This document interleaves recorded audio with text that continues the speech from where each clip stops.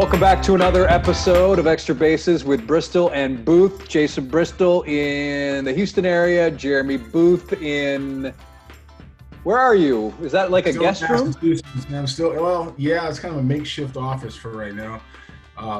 But I am coming back soon. We have a departure date. We have some timelines that fit now, and I'm excited to get back to Texas. Everyone here talking about the punishment or lack of punishment for the Boston Red Sox. We saw this coming, though. We knew that it wasn't going to be as severe when compared to the Astros. They didn't do anything. Well, that's not true. They did some things, just they didn't do them. The Astros were at another level. So when you take the Astros as like the bar of what not to do and like check every box in that whole checklist of things not to do to get it done correctly, the Red Sox, all they did, Jason, and man, guys, it feels so weird to say all they did because they still did something, but they didn't do anything near what the Astros got. So if many people feel the Astros punishment was light, and they do, and I am one of those people who feel the Astros got off light, then the Red Sox getting what they got is minimal. I mean, that's what it is. It's minimal. What I have a problem with is I have a problem throwing that one guy under the bus. I really feel like they singled out the one person. It's an organizational issue if that's what happens. And I have some friends with the Red Sox. We have our signature event at Fenway Park, and I thought that the accountability of the organization as a whole was pretty good. Sam Kane did a great job, and the people in their organization who have spoken about it, whether it's behind closed doors or publicly, have done a good job with it. I'm surprised Alex Cora didn't get more out of that. I mean, I think that linking him in anything with what he did in 17, turns around and wins another World Series in 18, and that, oh, by the way, that club is found to have been cheating to some capacity, broken the rules, let's say, with sign stealing. I don't know how he's not immediately complicit in it. Now, if the investigation says, hey, you know what, he didn't do anything, then okay.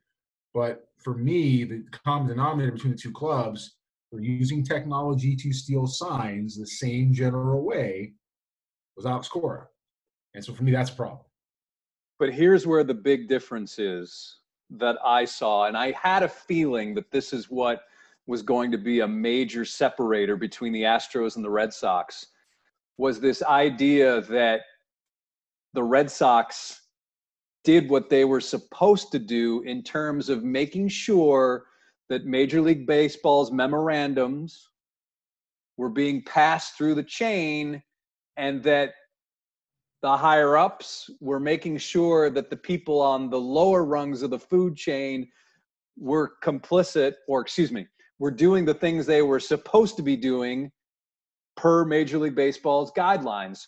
As we all know, Major League Baseball investigation into the Astros revealed that, according to MLB, Jeff Luhnow never forwarded any types of restrictions or rules or regulations to the people below him, while, based on what we're reading from the Red Sox investigation, that indeed the Red Sox higher-ups did do that.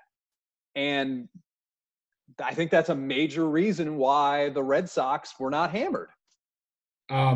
If the commissioner says don't do something and you turn around and do it in 24 hours, you're going to get severity dealt with, right? It's already handed onto you. If you are Dave Dombrowski, whose character has never been challenged when it comes to this, and won a World Series in 18 as a GM, and 19, by the way, was Mike Rizzo. There's a similarity between Dombrowski and Rizzo. And Luhnow cheated in 17 to his World Series. Dombrowski forwards, Luhnow doesn't. You're looking at character differentials between the two human beings and how they ran their baseball operations department. Now, those are facts based on what they found. If Jason Bristol says to me, hey, something comes across Jason Bristol's desk and I need to see it, I'm going to see it. That's the way it works. Something comes across my desk and you need this, hey man, check this out. We're not going to be in a situation where we're putting things in each other in a questionable path, let's say. Astros didn't do that. Red Sox did. Red Sox get I don't even know if that's a slap on the wrist. Jason, what is that? Is that like a finger wagging, like don't do this again? Is that what that is? I mean, and the Astros get hit as hard as allowable, I guess, by Major League Baseball. I also found it interesting in Major League Baseball's report about the Red Sox. It seemed as though the players really didn't have, the Boston players have a true sense of what's allowable and what's not allowable because of, I think, where the information on signs was coming from. And I think Major League Baseball is kind of, they should be a little bit at fault because they allow a guy like their replay system operator, JT Watkins, for the Red Sox to then be the guy who can deliver the information for these guys, these hitters, so that they know they advanced scouting. Let's just call it advanced scouting, right? I like that. I think that the net result of this though is that it's all going to be different in the future. Major League Baseball's already put in different rules. Organizations are going to be more diligent with the people that they have and who's allowed. And it's sad to say this in a way, but with this pandemic is going to serve as a little bit of a reset button with Major League Baseball. I really believe that. The more people I talk to acknowledge that that's a very strong possibility. The draft's going to look a lot different now and next year. International draft seems to be almost a certainty. They've pretty much agreed with minor league baseball on the contraction of 40 different teams, right? Potentially. And two independent clubs, St. Paul Saints. I'm a former Saint back from, I'm a former Saint from, I guess 24 years. Holy cow, it's been that long? You're a lot of things. 22 years ago. But it's, and the Sugarland Skeeters, who have done a great job in our city, right, of what they do. So potentially going to affiliated clubs. I don't see Major League Baseball stopping there. If you're a GM and you are on the hot seat, this might be a reset button for you where you're no longer around. If you were a scout or player development, member of baseball operations and you weren't doing a good job, or if you were an analytics guy, I mean, they've been outsourcing. Have already outsourced analytics to get away from the people they have internally, decide to outsource to different groups and pay them a different fee because of budget savings, right? You're looking at a time now when that's absolutely the way that people are going to go. You may see smaller scouting departments. You may see smaller player development. Well, you have to now with 40 less affiliates, right? Smaller development staffs, and you might see smaller analytics groups. Major League Baseball has a chance to hit the reset button on the rules if they want to do and come together in a way without having to worry about a season being played in March or April. To get this right, time 21 comes around. I find it very interesting that you're right. This pandemic has caused a number of issues to be looked at or changed or reset in the game. The minor league thing still, I know that the Major League Baseball people will say that, yes, we're improving salaries for these players, which I think is what everybody wants. But to think that the contraction of all these clubs is a good thing, I still have a big issue with that because, I had a player contract, Dyer Miller, a former pitcher for the Orioles from late 60s, early 70s. And even then he was making $550 a month. And think how much revenue has grown in the game. And minor league salaries, what's the lowest at one point? It was what, $800-900 a month? $850. So has it really increased that much over a 40-year period? And this contraction is supposedly going to cure all ills, that they can actually now pay these guys? Come on. Major League Baseball wants a piece. They see these independent operators of these teams making tons of money off the backs of their players, and they want a piece of the action. Not just a piece. They want basically the whole pie. They want the whole pie. MLB has done a lot of things recently that have been about revenue first. I saw an article the other day, or a tweet rather, Luno was supposed to be gone from the game. He's not gone from the game. This is the Luno plan, right? Mm-hmm. This is the contraction plan, and it's not good for baseball. For me, you're doing a lot of things by this. Yeah, you're increasing your bottom, you're helping your bottom line, increasing your revenue, and I get that. But their amateur efforts, even stuff that we're doing that isn't affiliated with Major League Baseball, is a lot about growing the games. It's about growing the game, getting kids to play, getting people to understand it. And MLB has a program they're running in schools called Fun at Bat, right? Just pick up a bat and ball. Let's go play. They have their play ball initiative. Same thing. No rules. Just play baseball. But you have a situation with this pandemic where spring sport athletes of this year, right, what matter what it is, lost a season. The NCAA has decided to give that season back to those athletes. There's a bottleneck now in college and now a bottleneck in professional baseball, some of which is going to be cleared out by, those affiliates when they don't play, when they're gone. But there's limited spots. You now change the amount of availability to move on and make this a career. If you've done that, you're going to change how it's going to get passed down, whether it's as a sportscaster, whether it's as a coach or a scout, whether it's as a fan and how he or she relays the game to their children. It changes opportunities to see baseball. And the best people, the people that benefited the most from this move were basketball, football, hockey, lacrosse, and soccer, because all these other kids are going to go play something else. So for the efforts that Major League Baseball has made to grow the game, financially, while I understand it, it seems to fly right in the face of those efforts and what they say about growing the game, get as many people to play as possible if you take away opportunities. And that's what they've done. They've taken away opportunities for people to enjoy ball.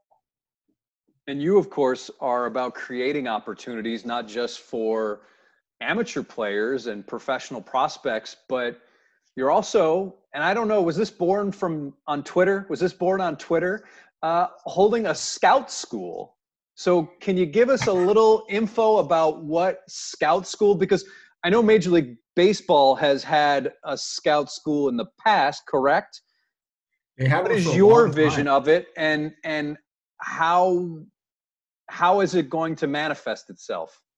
MLB had a school for a couple of decades. Ironically, the guy that's our scouting director now, Rick Oliver, scout school for MLB. So, I didn't go to scout school. A lot of guys or organizations hired directly didn't go to scout school, but many, many, many people did. And it was kind of a path where you could get sponsored by clubs, where you paid your own way, and MLB Scouting Bureau would refer you or stamp you or certify you. You completed it, and then organizations would have a list of that. And it was a pathway in. It was an entry point. I'm a person who believes in this game. If you'll allow me 4 seconds to get on a soapbox, I'm a person who in this game believes we've kind of lost our way a little bit in our terminology, in our communication, in our understanding, in our evaluation of players. I don't think that in an age of information sharing, which is really what Twitter is and what Facebook, we're sharing everything, right? That we should not make that available to people who want to be part of baseball. Even someone who just wants to be a dad to his son or his daughter, even somebody who wants to be a travel baseball coach or a little league coach, should probably have an understanding of what they're doing and how to advance players and recognize athletes and be able to move people around differently, because there's no two players that are the same. For a while now, probably 2 years, I've been asked about doing a scout school.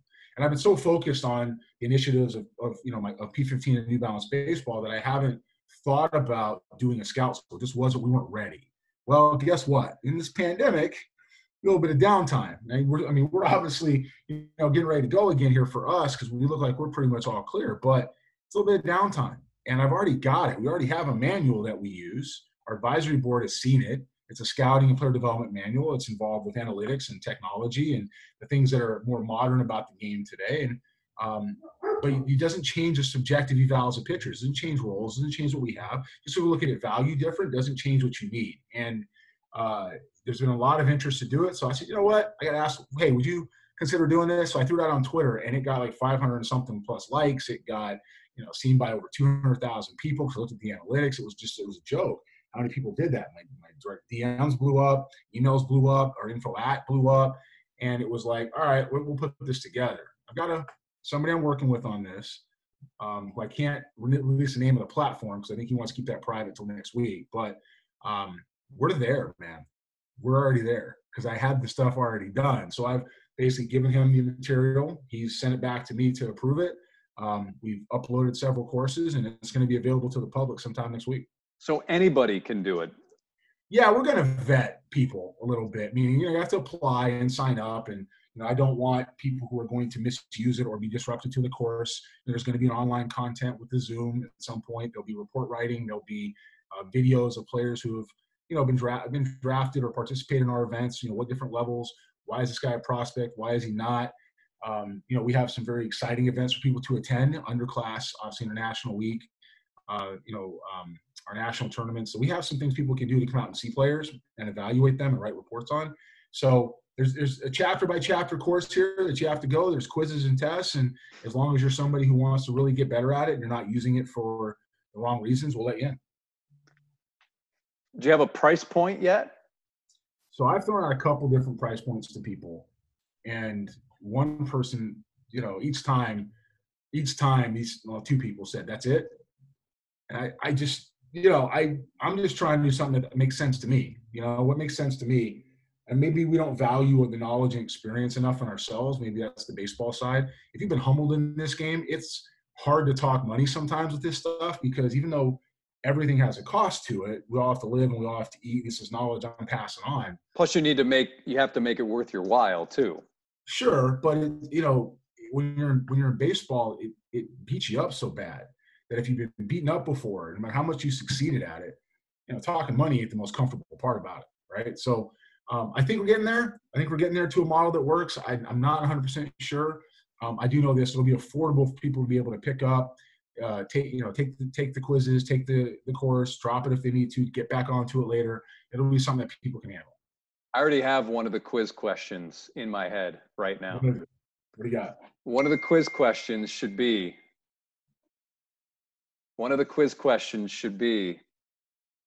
name the player that Jeremy missed on, the one that he completely missed on. I'm never gonna live that. Ray Montgomery told me one time he's a bear.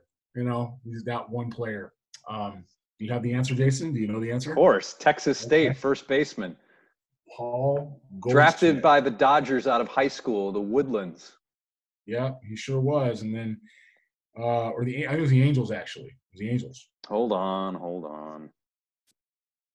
Yeah, Paul Goldschmidt. Drafted by the LA Dodgers in the 49th round of the 2006 MLB draft. Awesome. And he goes to the 8th round out of Texas State. And Paul Goldschmidt will forever be a lesson, because Paul Goldschmidt has had the best career out of that draft besides Steven Strasburg and Mike Trout in the 2009 draft. If there is, and those guys, Strasburg went 1 and Trout went 24, and then Goldschmidt goes all the way to the 8th round, right? He has a career. Also in that draft, Brandon Belt, some other guys throughout that have had careers. Brandon Belt comes to mind because he was in the area. So, it's an interesting story, and it's one that I learned from. That's how these guys are going to be able to learn, is not just from the successes, but also the failures. All right, Jeremy. Thanks for checking in with us. Yeah, man. I can't wait to get back. And this is pretty socially distant, just without being, it is 2,000 miles or 6 feet apart, whichever one comes first. So, all right. Thanks, Jeremy. And we'll talk to everybody later on Extra Bases with Bristol and Booth.